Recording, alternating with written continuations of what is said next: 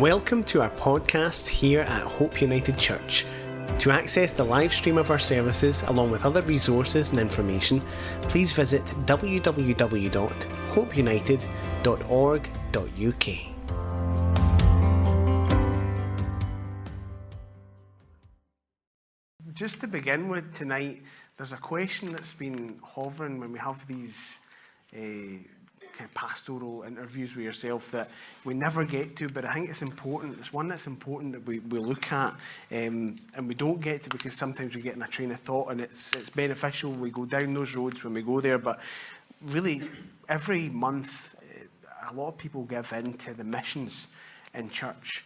And we're thankful for that. If you give into mission, we're thankful for that generosity, and we're building that up. But really, it's just to look at that briefly and go, what is what are we hopeful for in the future, whether it be overseas or whether it would be when it comes to missions? I think in the last 2.5, 3 years, when you weren't allowed to go anywhere, it becomes difficult. No, there was opportunities to partner with people, and we're very cautious about who we partner with, and we've had different opportunities, but the door's not been quite open to where that we feel we're most benefit from. But you have to be ready when it does. Yeah. You have to be ready for when it does. So, no, we're continuing to pray. Maybe you could continue to pray for that. Mission works is important, but predominantly missionaries are born in the church. They're raised up in the church and sent out from the church. We're very young in our reformed walk. So that missionary has not yet been found or raised up yet, but I'm under no illusion that there will be. And they would be then sent out from here. Other stuff we're doing in mission, when people are giving into the mission, there's still stuff that we try and do. We try and support people. I know James went and done some stuff this week for people. Right. So there are always stuff, even though if we're no missions overseas, and we still do send stuff, as and when the need comes in, we send it overseas, but we're very cautious. We get an email every week. Yeah. Predominantly from Africa. I would say 95% of them are from Africa every week. And a lot of them, they're just, you're looking for more information. So they're like, "Hi, I'm John. We love you." That's it. No, that is it. It's no, what can we get? It's that. Or it's sometimes, will you partner with us? We always send back, say, give some more information about your ministry. Let's pray about it. And predominantly they don't get back to us, or they'll tell us they've got 4 orphans in some wee village somewhere. So there is a lot of that goes on. That's true. There is a lot of that stuff goes on, and it's predominantly in African regions. There were other opportunities we had to partner with a ministry in Kazakhstan, and we did for a wee period of time, but it never materialised. I feel, I don't know, I'm not the final say in this, but see when you start to understand that people are just after your money and no after your support and your love, and they're no after some help and guidance where you can help. And listen, they have got money needs. When we would be doing stuff in Burma, and that door, we would be hoping to get back there. That would be one of your hearts to get back there, but you can't get near Burma, and that's got nothing to do with vaccine status. You can't get near it regardless of vaccine status. And that's something that we've got a heart for as well. So there was needs there. There is financial needs. But when that becomes the loudest voice, it always makes us a bit more sceptical. Because we always had that talk of it would be great to build a church. Well, we offered, I don't know if you know this, we offered to build a church in Burma and just outside Yangon. We kind of made that offer. Callum made an initial offer, and we were predominantly going to do it, and then we were going to bring the church in. And the initial fee, they had a plot of land, and the initial fee was £10,000. So you'd build just a basic 4 walls roof, basic, and then you would have added to it. It wasn't going to be that big, but not big at all. But it was going to cost £10,000. So when we were there, we went and seen the site and the plot of land to build And our heart was to build a church. No for us, but for them, and then we would give the support and the help, and we would send people over to help them with that, because that's what they showed us in the beginning. So then about, I don't know, if it was about 3 or 4 days later, we get the drawings. Honestly, it was like a health centre. They sent us, and honestly, and it was like they'd seen our heart for doing it, and then they've went, they'd shower wings, they had, I think the guy had a house built on it. It was crazy. A gymnasium. Like, you don't even have a church at the moment, you want a gymnasium. And it was something, going to cost something like over £250 million to build, and we were just like, I get an email yesterday, just fun enough, I've not even mentioned that. I get an email yesterday, and it was all the people that need an operation from a ministry. The mother-in-law needs an operation, they need an operation, they need an operation.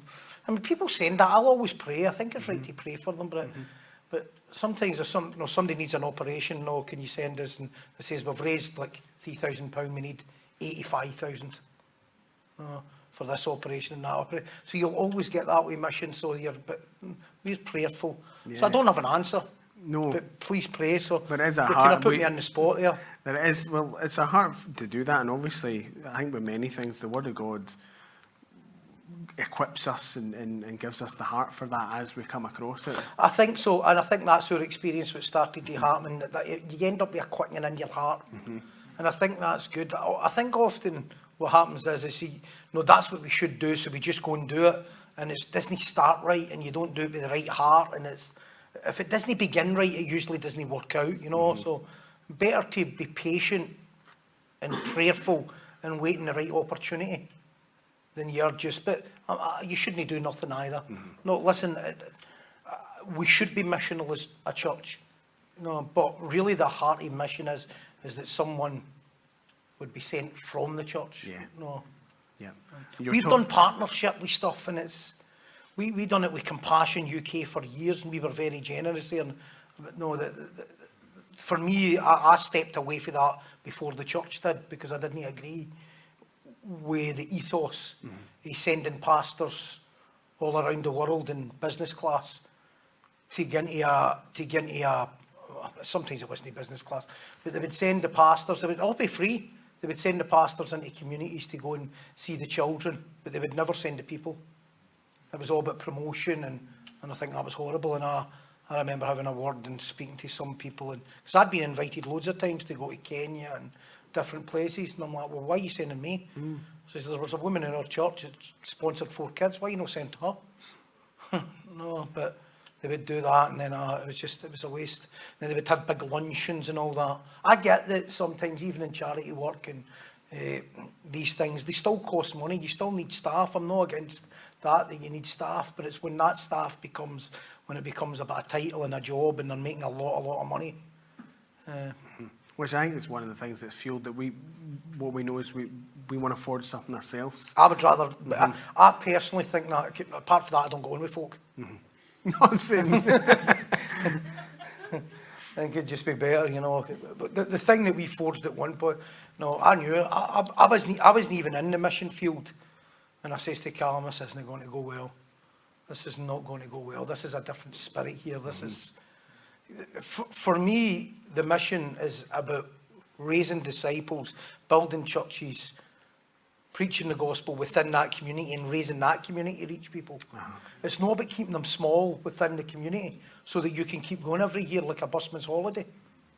And when me and Callum were in Yangon, we were trying to get the people to open up and expand their mind so that they would get into, so that they would be building the church and reaching people, no constantly looking for aid. Well, they just stay in the comfort of their own wee thing. And that often is what happens. So I'm no expert, though, honestly. You mentioned this morning about the kind of unhinged evangelist types as well. Yeah, so for some people it's just escapism. I'm not saying for everybody, but there's some it's escapism, do you know what I mean? But for some people, no, it's not. And you first need to connect with the right people in the right place. You just pray for God to connect you with the right people. All you need is one right person with the right heart and the right spirit in that place. And if you can't find one, you need to send one. Simple as that, isn't it? And the work is long and laborious, and you know, you sometimes don't get any results for a long time. Wow. But I think it's good when people can then, if you're part of something as a church, and we're still at that young stage where we're still seeking God for that, where you're partnering with something as a church, where it really catalysts the church. It's good for the church as well, because it lets them see that that the mission field and know what's happening with your small world. Yeah, it's the Great Commission, isn't it? That's Preach right. the gospel to the Correct. uttermost Correct, parts of the but earth. I'm no expert in that stuff. Well, it's good that we get to talk about it, so please be praying for that church. Maybe add that into your weekly prayer points. But moving on tonight, this is our mission field as well, though. We have to Yes. remember. No, UK is our mission field. Scotland's our mission field. Our communities are our mission field. Our homes, our streets, our workplaces, they're also our mission field. And being okay with if somebody thinks I'm a moron. Oh, well, they do think you're a moron. Exactly. Absolutely. Well, moving on tonight, there's recently started to see it, and it's not to get too much into political stuff, but there have been rumblings again about tests and COVID and all that kind of stuff. The USA is still not opened to the unvaxxed, even though the vaccines have worn out. The question is, if the Puritans lived through what we saw with COVID, what do you think their stance would have been? I think each one would have been different. No two Puritans agreed. There were no Covenanters. The Covenanters were completely different. I don't know if that's because they're Scottish, the kind of Celtic, but they're kind of a bit wild. The Covenanters wouldn't have bought into any of it, no, and they didn't. Some of the Puritans would, because they're kind of passive. Not necessarily all wrong, so no. It depends. This is a big subject here, so it depends on what they're asking them to do and what they're not asking them to do. For 2.5 years, the battle, I've said it, the battle came to the church and the church folded. That's what they did. The church folded. Oh. There's just been a big conference in America in John MacArthur's church, and it's full of guys from Britain that's there. They were fit to be fully vaxxed to get there. Now that's fine, that's a personal choice. That's a personal choice. But don't don't stand and start talking about the Covenanters and the Puritans week in, week out and day out and saying when they were there. It happened in their shift. You know, one of the things that will happen, and this is what I think, and you know, whether you're vaxxed or no vaxxed, that's a totally personal thing. It's totally irrelevant. You know, that's personal choice, and that's fine. You know, it was never about whether you're or whether you're in there, whether COVID existed or didn't. I know some people that still believe that it didn't exist. I don't know where they live. They're as crazy as they're as crazy as other ones to me. You know, of course it exists. Of course it was a virus and it existed. I'm not saying it didn't. Well, I'm not saying it didn't exist. But some people are denying its existence. I think that's as crazy as the other end. You know, but for me, I think a lot of churches made a stance on love your neighbour, get vaxxed. And that's backfiring. And it ought to backfire. And I believe many of them should come out and say, you know what, we got it wrong. We got it wrong. We shut our church too quick. We bowed. When the truth came out that it was overreaching and it was overstretching, that it was predominantly lies and abuse that we were given. And no, I know even pastors that says this is the vaccine to take because this is the best vaccine. That's disgusting. Absolutely appalling. That's no, and so people in churches were pressured. They were pressured to close and they were pressured into the thing. I know I've faced so much criticism, folk writing us letters saying, you know, you've got to consider the pastor had a difficult time. I do consider the pastor a difficult time, but we're 2.5 years in. We're 2.5, 3 years in. There's no difficult time now. You'd need to live in the moon not to know what's going on now. You'd literally need to live in the moon to not see the truth of the abuse and the overreaching and everything all joined together. That's so to me, a lot of them, Joe, no, we're so glad that we're meeting again. I've not seen my brother in Christ for 2.5 years. Really? No, let's celebrate that. Let's get honest and look intently and ask ourselves, you know, why am I still being silent here? Maybe I should put up my hand and say, you know what, I did buy into that. I bought into that lie. I bought into that abuse, and I bought into it for way too long. And I know that people never. You know, listen, the unvaxxed or the anti-vax, whatever it is, whatever you want to call them, them who did not play the game were ostracised in society and still are to a certain extent. Totally ostracised in society. Now we're slowly but surely. Now we're been proved right. slowly but surely we're being absolutely proved right. And that's how it is. But I think for the church, the question is, what would the Puritans have done? I think it would have defended an individual Puritan. What he would have done, I think some Puritans were quite passive. Some Puritans were very proactive. They were all ejected when they get told they couldn't preach the gospel. That's right. But here is where the grey area was, which is for me not a grey area. They were when they says you need to shut your church for health reasons, and people shut. When they found out that was not a health problem, that was not a life or death. Listen, we have saved. This church alone has saved the national health and government and I'll go on record as saying this, we have saved the national health and government tens and tens of thousands of pounds because we are predominantly unvaxxed in this church. Predominantly, not completely. So we've saved the government already tens of thousands of pounds. So we should be getting a tax rebate. So there's that, and it's a big subject that you hijack everything. So who knows what the individual have done? But the issue is the grey area. Saying, they're not telling us we can't worship.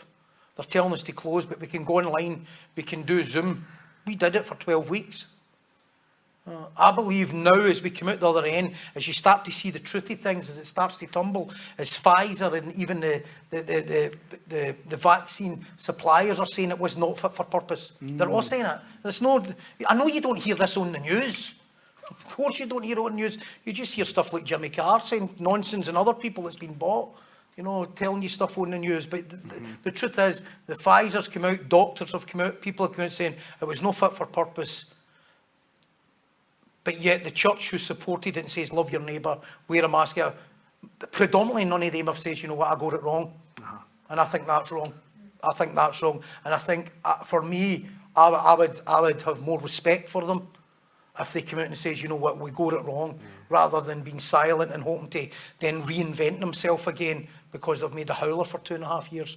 I'm glad of the side that we stood on predominantly in this church. Absolutely. Many of them are saying now, we wouldn't shut again. And we're like, that's absolutely brilliant. We stand with you that you wouldn't shut again if you wouldn't shut again. Are you going to say you shouldn't have shut in the first place, though?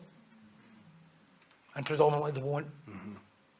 I do agree with personal choice, but when all the churches we stand, my argument was always this. We preach the truth, we stand in truth, we know the truth, and it's the truth that sets us free. We know it's the truth of the word, but it's all truth. Yeah. The word of God leads you to all truth. Imagine you only know the truth about Jesus on the cross and you don't know the truth about another single thing that's happening in your life. Would that be Christianity? No. No, for me. No, I know the truth about the gospel, but in everything else I'm a pathological liar. How can that be freedom in Christ? So surely the word of God leads us to all truth, and it'll lead you to all truth. It must lead you to the truth about that as well. And if it leads you to the truth about that, and yet you're still saying nothing, then you're being passive. And, I think many of them should admit. I don't mean hang their head in shame, or they should be. I don't agree with people are calling for them and all that stuff. I just think they should put their hand up and say, I got it wrong. I got it wrong. There's massive lessons in this. So there's the massive issue, and it is a massive issue about the COVID stuff and those who got it wrong. What are maybe some of the... But can I just say, one of the reasons that the majority of them are pacifist is they've never been in a fight in their life. They've never been in a fight in their life. They've been raised in church their whole life. They've been raised in predominantly middle-class church their whole life. And they've been in a safe environment their whole life, in their safe Presbyterian church, predominantly. And they've been in that safe environment their whole life. So they've no stomach, really, then, when it comes to battling, predominantly. And that's even guys that I would respect as scholars. I still respect them as scholars. I don't have the same level of respect for them when they should have been standing in this 2.5 years ago, because the battle came to their table. And I felt that as a young church and as a young Reformed church, we were out on a limb. And it was wonderful, because then you met the people. I don't know if you know about the Great Frankfurt Declaration. It's something, I don't know if any of you know about that, the Great Frankfurt Declaration. Often they bring out declarations of faith and what it is. And the Frankfurt Declaration is about the government, predominantly the government overreaching. Many churches involved in that. John MacArthur. It's an individual thing. Tim Tim Stevens, James Coates. There's a great wee book by James Coates and wrote by James Coates and Nathan Busquets. It's called Church versus Government, and it's all about the last 2.5 years. You want to get it? It's a great wee book. It's these people that stood in truth over the past 2.5 years to be there. I just feel as if the church now is, them who bowed, them who were silent, but them who claimed the truth are now reinventing themselves again.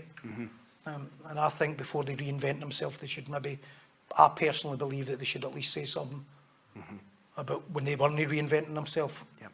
And that's how I see it. Absolutely. That's not what I'm preaching on a Sunday, but that's how I see it. Yeah. That's how I see it. And some of us are more active behind the scenes about that stuff and continue to be. So I don't have a problem asking someone, why did you do that? Absolutely. It's a narc.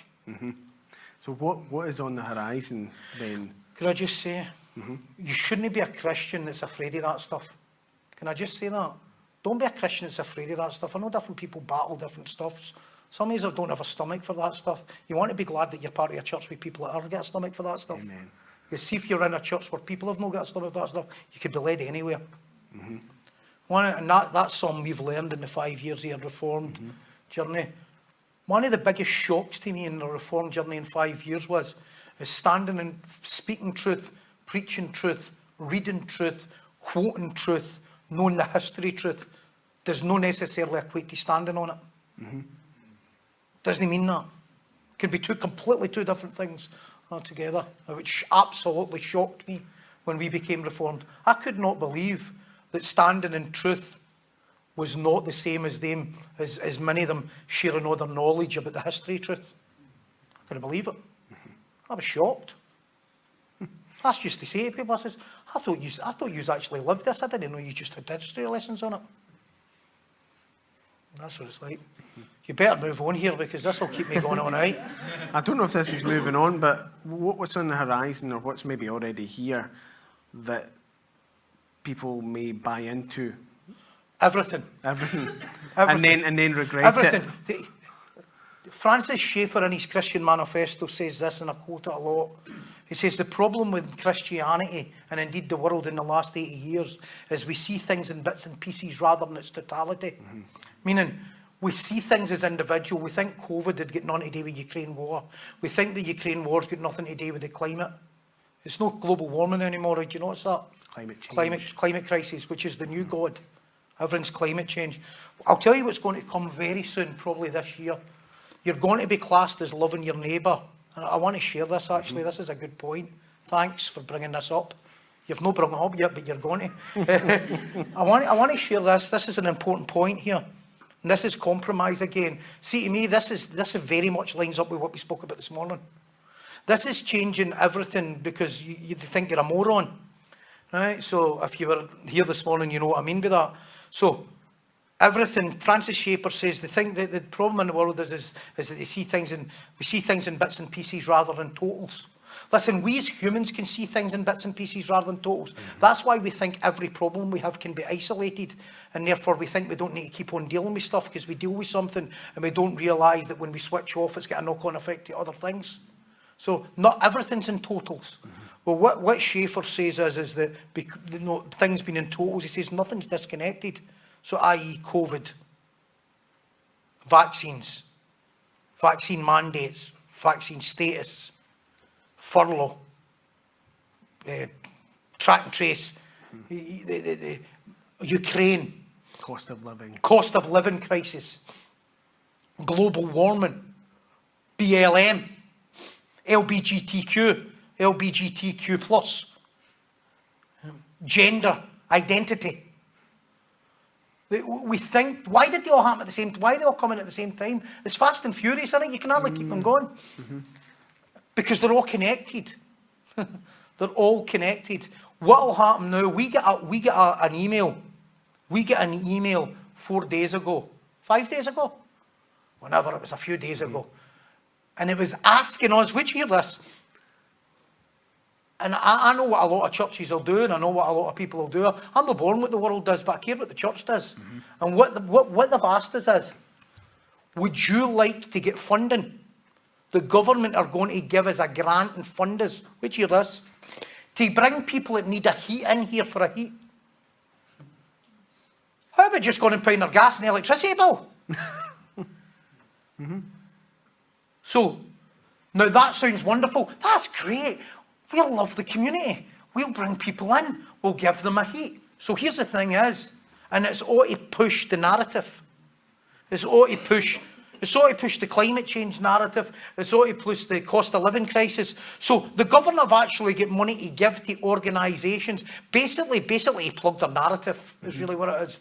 So that we can bring people in here and give them a heat and a cup of tea. I've not got a problem with bringing people in here and a cup of tea. I've got a problem with the government writing letters to us. Do you know what churches will do? This is brilliant. This is our new outreach ministry. And they'll not actually realise that they're getting played. So why is the government get money to bring, why is the government get money to give us a funding to bring people who can't afford heating here to get a heat and a cup of tea? And do you know what it'll all be under? I'll be under the realm of love your neighbour.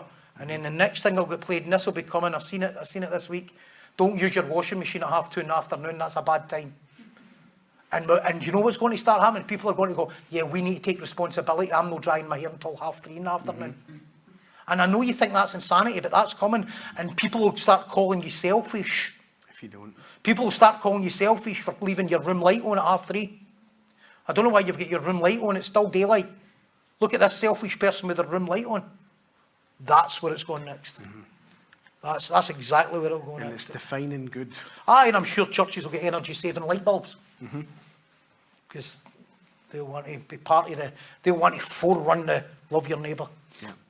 And it's all part of it's the devil being the father of lies. And the God well, it is. And see, the thing is, we're worshipping the earth. Climate change is worshipping the earth. Save the planet, worship the earth. Does that mean we shouldn't be a good steward? No, exactly not. Well, listen, see if I see somebody flinging rubbish out a car, I'm livid. I'm livid when I see somebody flinging rubbish down or no being good to no being wise. No, I don't think that's right. Sometimes if even I'm driving along the road and I see somebody's exhaust and it's blowing a gasket and they're no caring that, I just think that's disrespectful to the no. So we're not talking about abusing the planet, but we can't save it. No. Honestly, you can't save it. You know, doing your washing at 2:30 ain't help nothing. No. And this, by the way, I know as we're listening to this, we're in agreement here. You know, I can't speak. I'd like to think so. I would like to think so, but there's a consensus because we hear this stuff on the radio, we see it in the news, and you have that common, but you don't always have language for it. I think also as well as each individual in this church has got their own journey, their own battle, you know. I'm dealing with my own stuff, I'm dealing with my own sin, I'm dealing with this, and what's this got to do with this? What's this got to do with the Word of God? It's not got everything to do with the Word of God, but we have to be wise stewards and we have to stand in truth, and then when dictators or evil comes against us, we've got to be ready for that stuff. So no, it's not the thing, but it's certainly a thing. Sometimes we'll get some of the ignorance in church people. Well, that's got nothing to do with me. I'm just coming to church and singing my hymns and playing. So that's really wonderful. And you think that's okay, and that's what we do. We preach the Word, but we're using the Word to stand in these things. It's an attack on the Word. The problem is that people don't think it's an attack on the Word until it's too late. We don't think it's an attack on the Word. But we never think it's an attack on the Word when it's getting stolen. The devil's no daft. He doesn't come and rip Bibles at your hand. Masquerades as an angel of light. Masquerades as an angel of light, exactly. So it's through time. And it just... The bottom line is, and this is the bottom line, the narrative, regardless of what angle it's coming from, it's actually saying that we're all our own wee gods. And we can just, by behaviour and doing stuff, we can... We can be the saviours. We can be our own saviours. How amazing is it that you could save the planet from a mass pandemic by getting a vaccine? I mean, that's brilliant, especially if you're a horrible person, 24/7, right? So that's that. Now you can save the planet by not turning on your washing machine at 2:30. It's easy, isn't it? And the gospel becomes even more foolish Exactly. in the mix. Yeah. And I know as elders our duty is to feed the flock, your duty is to feed the flock, we're so grateful in hindsight now that we stayed open for when we did. Yeah, there was that grey area at the start, but we're grateful for godly wisdom, and we're grateful for courage. There has to be unction. Mm-hmm. There has to be unction. Where is the unction? Where is the deep-rooted, I know this is no right? Yeah. Where is that? Where is that piercing heart saying, I know this is going against what's true? Where is that? Is that missing in the church now? You're like, no, or do we find another way to accept things? Well, if that's brought us a reflection of maybe where, there's growth to be done in the Reformed Church. I'll just seem as dead critical. Where's the love and have compassion? And it's no having compassion. Well, there were some guys speaking at the Puritan conference who we wouldn't agree with. I don't even think John MacArthur would agree with, but they were still there, and you've just got to, this is no about loving your brothers and sisters in Christ. You've just got a different stance on it. Yeah. No, everything's acceptance. No. If everything's acceptance, you just put with anything. Mm-hmm. Mm-hmm. I've had that conversation often with people who are, everything's got to be See, acceptance. the thing is, what many is stood on is lies and abuse. We were classed as conspiracy theorists for 2.5 years. Now we're no conspiracy theories. Now like, you were right. Mm-hmm. Now when I mention the washing machine thing, you're going, no, you're going too far here. Just why, and that's the disconnection, why that men of God who preach the word and are right in the word, and then they say something about what's wrong in the world, why are they suddenly wrong about that thing in the world? There seems to be a disconnection. People go, you say, well, you're great with the word, but why do you know that? Listen, it's a difficult navigation because there is an element that we have to submit to governments, okay? But it's a Romans 13 issue for me. And Romans 13 says that the government's role, you have not appointed the government, okay? God did not put Liz Truss in charge, okay, just in case you're wondering there. God is not the one who put Nicola Sturgeon there. God doesn't ordain the person. He ordains the office. We pick the person. It's the fallen man that picks the person. It's our own warped minds that ends up picking the wrong person. He ordains the office, and the office of the government is to do good and punish evil. Yeah. So therefore, them who were getting sent to prison and them who were getting sent to prison for shutting churches or different things or what will happen in the future, you would have to say that the government was doing the will of God because they were doing good and punishing evil. So we need to ask the question, do you think James Coates was evil for getting jailed? No. Do you think John MacArthur was evil for opening his church and he's got to get punished? No. So the whole submitting to government thing, it's a Romans 13 issue. Yep. You know, we submit to the government as far as, and we pray for them as we do. We submit to them as far as that office. No. But no when they're forcing things that's contrary to our values as Christians. And the battle then became the Christians who didn't believe it was. No, they're not telling us we can't preach the gospel. They're just telling us we can't meet. And then it becomes a grey area. And you think, what's it going to take?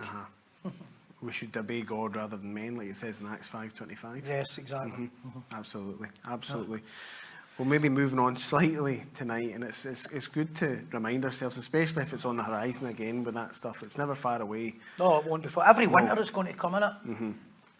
Absolutely, absolutely. And we're grateful for the discernment. And you just need, and listen, wherever you stand in that and wherever your battle is with that, it's our job as pastors and elders to care for you and to understand that. If you're struggling with that stuff, we're not here. We're just saying that this is an interview, it's a different thing, but there's also got to be pastoral care as people struggle with that stuff. They can be forced. I was talking to a couple today and I says, I was never in the position that if I don't get fully vaccinated, I'll lose my job.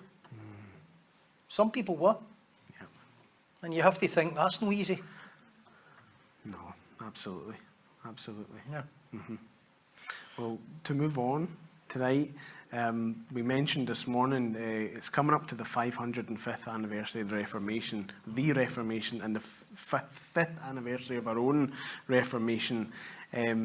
and there's a lot of things that we put in place, a lot of learning that we've done. What are maybe some of the things that haven't worked or that we would do differently now? Well, that's a good point. I think some things haven't worked. I don't think it was a case that it's not so much they've not worked. I think that's the wrong kind of language, they've not worked. No, all things work together for good, so they've worked, but they're maybe not now beneficial.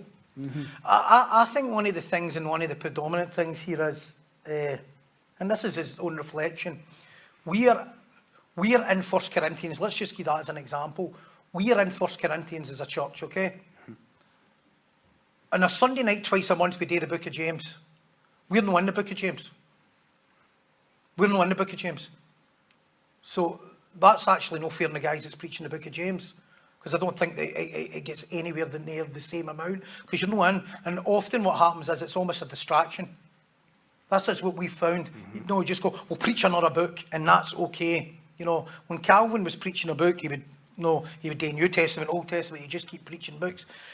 But we have to understand where we're at as a congregation. So, for instance, we're not a church that's in 1 Corinthians.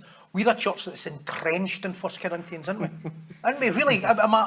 We're absolutely entrenched in 1 Corinthians. We're living and breathing every moment 1 Corinthians. Monday, you can't get away from it. It's killing us. In the best possible way. My brother Bruce said to me, I think it was about 2 weeks ago, and it was just a non-filter thing. He says, see, since this started, he says, it's killing me. It's just more or less, it's killing me. It's been brutal for me. No, and so to step away from that, know that but this is learning, to step away from that, and then a couple of Sunday nights, we're going through the book of James again. It's not working. It's not worked. It's not that it's not worked, it's just, it's not been most beneficial, I don't believe. I believe it's no fair to the book of James, to be honest with you, and no fair to the guys that's been doing it. So as we were reflecting there, that's stuff that we maybe need to watch. So for us, we're in 1 Corinthians, so everything we'll do, we don't want to detract from that. You know, because I don't know about yous. I'm talking for me. I'm learning the same as yous. I come to church on a Sunday morning, which is the game day. That's the main event, isn't it? This is different. Sunday morning is weighty. Isn't it? It's everything. I mean, you need to go for a lie down sometimes, don't you? You know, I mean, you just like, I need to go for a lie down here. I'm not quite got that here. And then you come on a Sunday night, and it's almost like Sunday nights, and it's nothing to do with MD speaking. It's a poorer version of Sunday morning, and it's almost like I don't want to. It's almost giving you a wee bit of opportunity to forget a wee bit about Sunday morning. You don't want to forget about Sunday morning. I'm trying to keep it alive. Yeah. I don't want Sunday, and that's not because I'm preaching, that's because I believe that's where we've been led to as a church. Yeah. See, when we were in the Gospel of John, just saturated in the Gospel of John. We're in 1 Corinthians, we're saturated in 1 Corinthians. So as we met with the elders, I spoke to them last week, and I says, we need to change this. I believe, and we prayed about it. No, I'd been praying and seeking God, and I was like, this isn't working. I says, because and all this is predominantly based on what's best for the congregation. It's not best for us, it's what's best for the congregation. And I believe it benefits the congregation if we weren't in another book, personally. It benefits that doesn't mean you can't be in one yourself, but it benefits the congregation. I know the women are going through Beatitudes. I don't believe that's a distraction. It's a separate thing. So having spoke about that, I think we're learning to be about what does the congregation need. You've got to remember some of the things we've done, and we've tried to no do them. Like we never brought communion in too quick when we became reformed, because we wanted to teach it, educate it, and understand it. Now I think communion's a wonderful thing that we do in this church. I think we do it well. I think we present the table well. I think we understand communion. We understand the weight of communion. We didn't just go, that's what churches do, let's fire it in right away. We had to understand it and before we done it, and I think that's right, because we're educating. It's the exact same with our prayer meetings. We're not just praying, we're teaching people how to pray. Yeah. That's what's changing my prayer life. My prayer life's no change because I pray more. My prayer life's changing more because I'm more convicted that I should pray more. It's not the same. You know, it's not like I pray more. I do pray more. But my prayers are different. And they're different because of the teaching on prayer and not just prayer.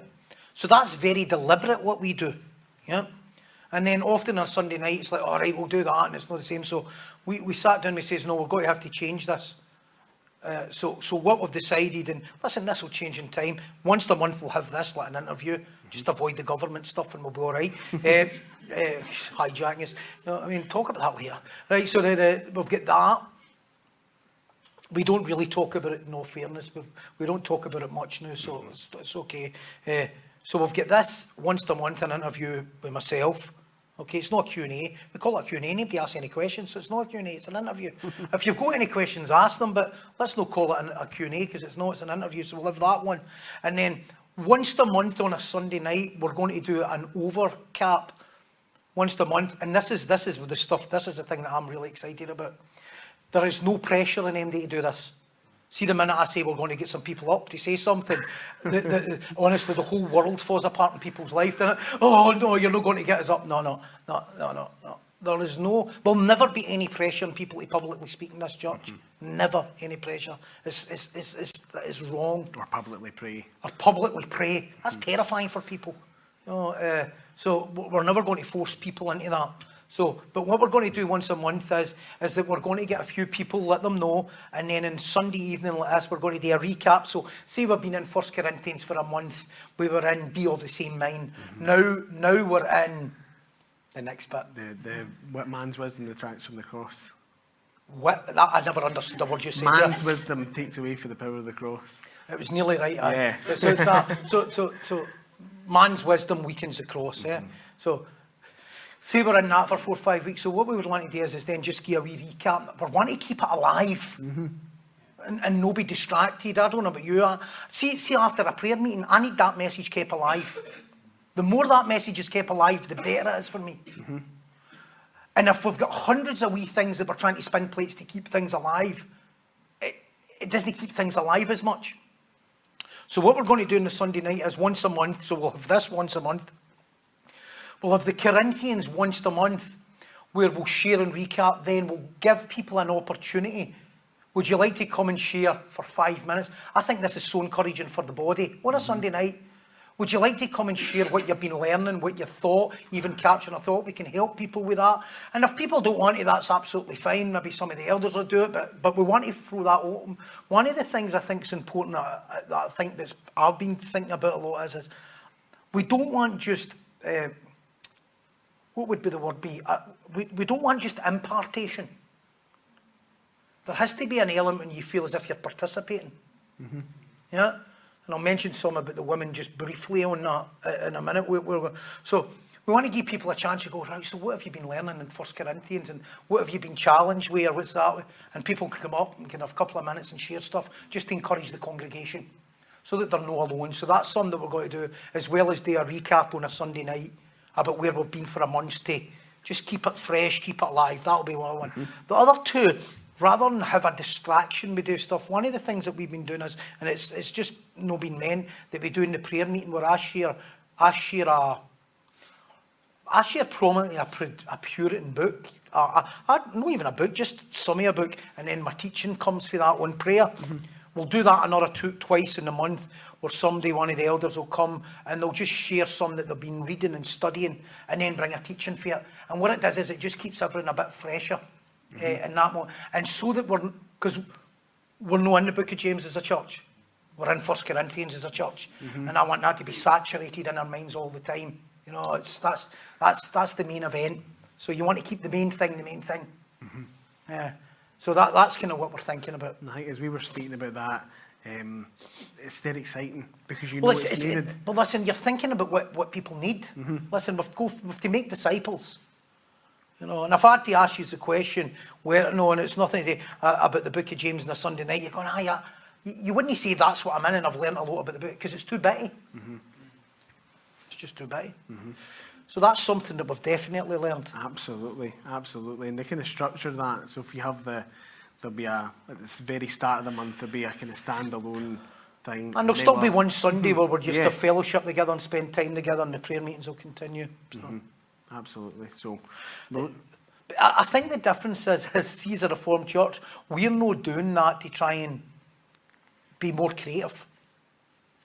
That's the difference. See, in the pragmatic church, they'll keep on creating stuff to be more creative so that they can try and become less like morons in the world. That's not our goal. Our goal is to equip saints. So it's what's best for the people. Yeah. You mentioned there about something about the women. The Aye, participation. so one of the things I was speaking about, no, the Beatitudes is coming to a close. So the next thing that, no, and Vicky will take the women through this, we're not going to announce it or anything here at the moment, is probably get through a book. No a book of the Bible, but a book. And do a chapter a month. And then at the end of that chapter, the woman can get to write a blog or something about how it's effective, and that will get to all the rest of the women. So that they're not just coming to listen, but they're involved. Yeah, there's a real fellowship element. A fellowship in that. there. So, for instance, and you'll get time and that you can get help and support with that. No, we're not asking you to write a Puritan paper. No, we're just saying maybe you want to just share your thought, what you've learned for that. If it was the Beatitude, you would share some, put your name at the bottom of it. That would go, and then that would go to all the women.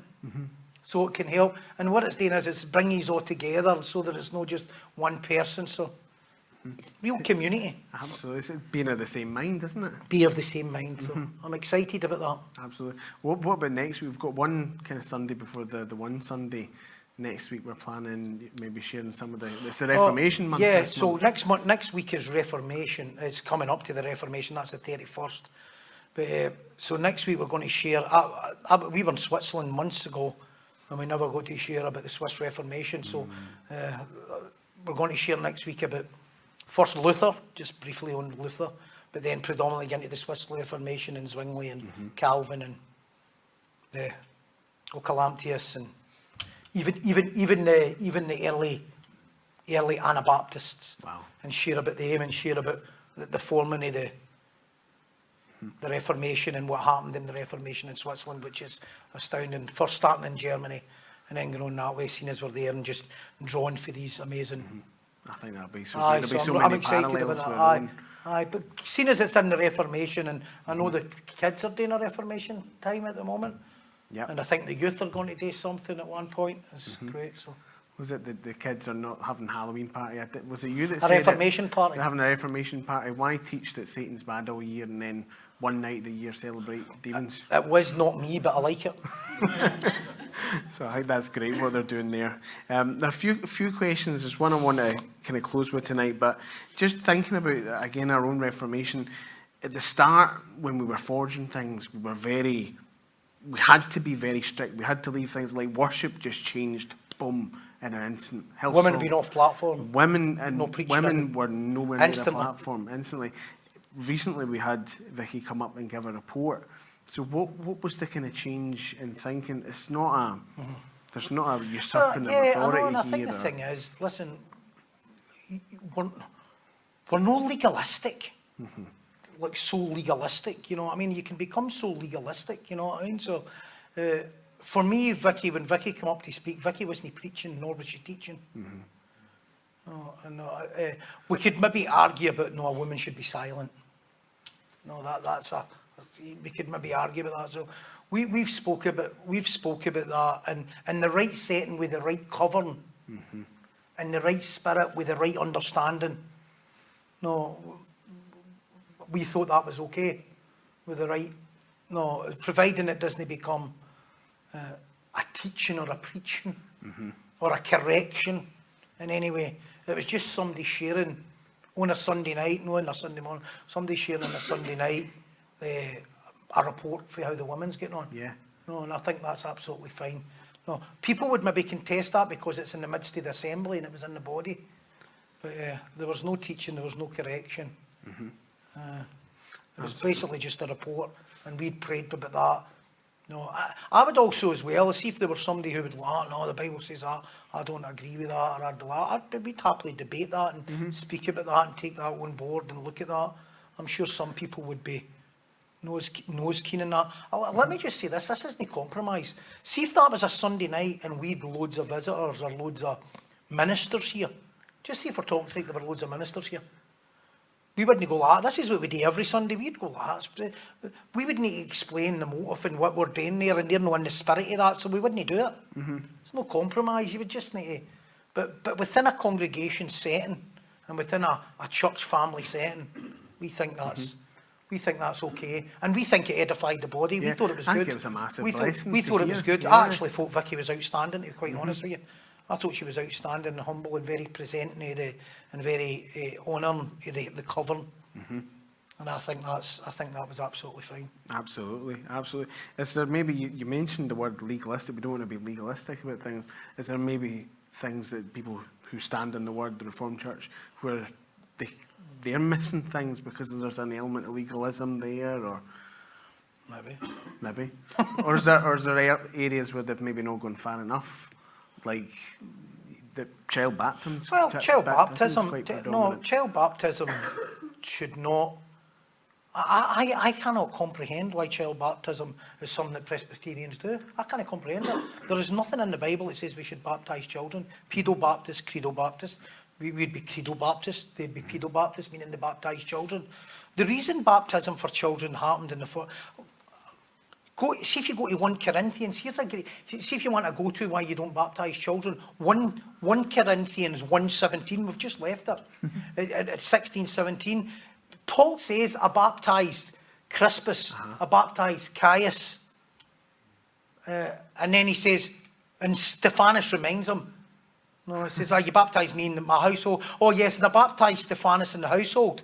Right, so he didn't baptise Caius' household, he didn't baptise Crispus' household. He baptised people in Stephanus' household. And you can see because of the detail of the 3 things that keeps them separate. It doesn't mean to say that he baptised the Holy Crispus family. If he baptised the Holy Crispus household, it would have been wrote in that format. He would have said household. He would have said household, but he didn't say household there. He just said household of Stephanus, meaning that there were people in Stephanus' house that was believers. So, going back through the history, they didn't baptise children in the 1st century, 2nd century, and then it came in, and then it crept in, and then it kind of left again. Why has it stayed? John Calvin. Yes. My hero of the faith, he got it wrong. John Calvin is the predominant proponent of child baptism. Because what happened was, in the 16th century, it was very cultural. Let me see if you have a child. I don't know who's the youngest in this church at the moment. Who's the youngest? Sure, Phoebe. Phoebe's the youngest at the moment, okay? The next youngest is Joshua, okay? So Joshua, Who's Phoebe. got a great hallelujah. Was that, I haven't said hallelujah. I know he's all laughed today, but I didn't know what you're laughing at. Vanessa was delighted. Absolutely Matthew delighted. thought She was actually, saying Dad. what you don't know is Vanessa's been training him in private lab, and you did grab it and go for it. And he nailed it today. And Vanessa was, I'm joking.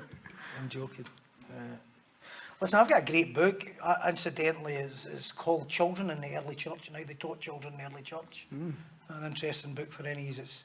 I can't remember much about it. It's all about how they taught children in the early church. Some that you would probably, the kids ministry, and Vanessa and you guys would probably enjoy it, working with kids. It's a great book. I'll get it to you at some point. I'll sell you it. Highest bidder. But anyway, what happened with Calvin is in the 16th century, it was cultural. So basically, if a child didn't get baptised when it was born, it was no classed as a legal citizen of the community. Wow. So basically, it was an illegitimate child. Do you understand? So here's the challenge. So you actually understand the battle there. So when children were born, to say, so what happened is, and you'll hear me saying this next week when we get into the Swiss Reformation, guys like Felix Manz, who was the early Anabaptist, they says you're not baptising children. And so they get hung, they get drowned in the sea, they get drowned in the river in Zurich. For saying you're no baptising children, because to say you're no baptising children is basically say your child's an alien and no part of society. That's what it meant. So Calvin then says, look, this is an absolute no-go. This cannot happen. No, because he was that tiny part. There's nobody perfect, isn't there? There's that tiny part of Calvin's life where he was still embracing culture. Geneva was that haven, And wasn't it? Geneva was the haven, so he totally embraced culture. So what he says is, no, they're going to be, every child will be baptised because they're no legal if they're no baptised. It's not like birth certificate, it was like, this makes you legal. And that's why they baptised. Now, what Luther was a wee bit, he ended up going with it, and so did Zwingli, and they all went with it, and here we are. The Presbyterian Church today is still at it. But what happened, what they should have done is, I believe, is they should have said, this is a cultural thing, not a biblical thing. Mm-hmm. This is a cultural thing, not a biblical thing. And if it's a cultural thing and not a biblical thing, they should have educated the people away from it. They maybe couldn't have done it right away, but they should have educated the people away from it. Probably the issue with the Anabaptists at that time, they just went like that, which was probably too severe. Considering people hadn't had the education. So it should have been educated out of church. Whereas the Anabaptists hammered it right out of church. And they were pacifists, by the way. Just to let you know, we talk about would they have submitted. Anabaptists were ultimate pacifists. Anabaptists would have not fought with the governments or anything like that. Anabaptists would not have. It's still in the kind of still later on the Westminster Confession. There's a bit about that we probably wouldn't. No, the Baptist Confession of Faith is a wee bit more challenging to the governments, whereas the Westminster Confession of Faith is much more submissive in a sense. So that's how child baptism's there. Wow. So John Calvin was the stalwart maintaining that. No man's and he was perfect. wrong. He was wrong. There you go. Well, just conscious of time tonight, the guys and the kids, but just to finish, we were talking, we were all getting quite excited about it, to be honest with you. Christmas, we brought up the question about Christmas before. I think I jumped the gun a bit with that one, but we were talking about Christmas and what we're planning for Christmas in terms of kind of more evangelistic side. And so can you tell us a little bit about that? Can you? I could. So on, just throw it right back at me. So, right, no, you're rubbish too, humming on you. No, well, spit it out. This year, Christmas Day is, you probably know, Christmas Day is on a Sunday. Christmas Day is on a Sunday, but we'll still have our Christmas Eve on... Christmas Eve. We'll still have the Christmas Eve on the Saturday night. Christmas Eve is on Christmas Eve this year. and Christmas Day is on Christmas Day, which is a Sunday. Which is a Sunday. And you cannot not have church on a Sunday. So we will have a Sunday morning mass service, short service. Also, as well as we're also going to be for people that don't drive or that stuff. Taxis we're will be going a to fortune. provide a fortune. We're going to provide transport to bring people. It'll be an hour service on Christmas morning at 10 a.m. 10 a.m. So you can get away to your family that you don't like. And we'll still have a service on the Christmas Eve. We'll have carols. Folk about that. Can you have the service for 3 to 9? Because I'm looking for an excuse not to go. I was trying to work that one in myself, but... In fact, can we just have it for a week? I'm no joking when I say this. I'm no kidding. I seen a Christmas tree yesterday. And it wasn't a Halloween decoration that you see Fussy's decorated like Adam's family for a month, right? I don't mean that. I actually seen a Christmas tree. That's frightening. It is. Anyway, so Christmas Eve service we'll have, which will be our Carols. Carols and that'll be wonderful. Christmas morning, there'll be a 1 hour mass. I think that'll be beautiful. I want to be in church. Why would you not want to be in church on Christmas Day if it's Sunday? If it's the Lord's Day? How amazing is that? It's not just the Lord's Day, it's Christ's birthday. That's wonderful. So we've got that. And then the week before, because we're talking, we used to do stuff in the community, and we're going to do some different things. We'll still bless the community where we can, and what an opportunity at Christmas to, goodwill to all mankind. So there'll be that. But we're going to do something that we used to do, they were very worldly, but we are going to have a production on in here. We're brilliant at this stuff, but it's going to be a gospel message. It's going to be a message. And what we're kind of thinking is, baby, this is hot off the press here, right? So you're just hearing it now. We're still to work it out. Is it you that's explaining this? No, you're That's how I get explaining it. emails. Well, give somebody else a show. It's interview with Pastor Mark. That's what Callum always says. Callum always says, it's interview with Pastor Mark. And then he usually says he's an idiot. No, he's then not very gracious, the next line. Yeah, but it's true. So, if any have read,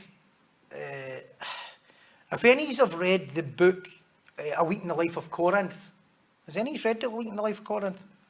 Great book, okay? So it's a week in a, it talks all about Corinth and Paul, but it's almost looking, and you don't want to get off the gospel, you don't want to go off the Christmas message, but it's almost looking at it for your perspective, okay? So that's what the production's going to be about. So it's going to be about the life of Christ. It's going to be about the birth of Christ. Unto us a child is born. We've no photo of the name yet. And there'll be a whole production with their song and stuff telling the gospel message. So there'll be people that need the gospel. There'll be people that's denying the gospel in it. There'll be people that don't know they need the gospel, that Jesus is going to be born. There are going to be sinners in it who's desperate for a saviour. And we're going to do a whole production. And it's going to be by invite. We're not putting it, it's by invite. You've got to get wee tickets printed if you want wee tickets. Free. All the kids that come will get a gift. No off Santa. They'll get a gift, right? They'll get a gift. No off Santa though. They'll get a gift. And everybody that comes will get that. And it'll be on the Sunday evening. The week previous to Christmas Day. The week previous to Christmas Day. And we're going to work on it, and I think it'll be phenomenal. And it's a great event. But we've omitted these events for 5 years. Again, We talked about mission at the start. This is mission. This is mission. This is evangelism. But it's no evangelism that's becoming... we're not just trying to become just culturally relevant. No, if I want to become just culturally relevant, we do Jack and the Beanstalk. We bring kids in and then we sneak Jesus in the back door. We're not going to do that. This is going to be a gospel message from start to finish. But it's going to be creative. It's going to be creative. It's going to have a Christmas theme, obviously. And then we bring people in. So that's a brilliant thing to get. We'll have some media done for it. It'll be a phenomenal thing. So even to bring all your family to it, it'll be a great thing. You go, I was going to invite my daughter. I was going to invite that. There's still that thing there. It would be a great thing to bring them to that's not a Sunday morning. No. So we're not flinging that stuff away. We're not ashamed of the gospel. We're going to talk about the gospel, but we're going to do it in a way that's it's not to make us not look like morons, as I was saying this morning. No. It's not that, but it's just to bring that theme and have a wee bit gimmick, if you like, that brings people in. And especially at Christmas. Especially at Christmas. People will turn up. People will go to Enin at Christmas and spend a fortune to go to stuff at Christmas. And they'll put in any old junk for people to go. So that's what we're going to do. And it'll maybe last about 45, 50 minutes. A whole production. And the kids will be involved in it. Costume will be involved in it. People will be involved behind the scenes in it. Get us all involved in it. Get us all involved in inviting. So it's like the big productions we used to do were phenomenal. They say we're absolutely, unashamedly, no ashamed of the gospel. Amen. When we bring it. But it'll have that same level of creativity and excellence that goes with it. So that's what we're going to do. So, and rehearsal start on Monday. If any want to be involved, no, seriously, if any want to be involved, you can be involved in it. There'll be prop stage, all the stuff that we do. Something really to look forward to. So I'm looking forward to that. It is. I think as we're talking about Sunday nights and what's changing, and we're talking about that outreach changing, the fact that we stayed away from that and now we're going back into it. I love the fact that nothing in this church, God forbid, is tick box. Everything's been thought about. Everything has been considered, prayerfully considered. Yeah, alongside the word, but so much of that comes from our pastor. The conversations we have as elders with our pastor and his heart. And I just honour you for that. We honour you for that.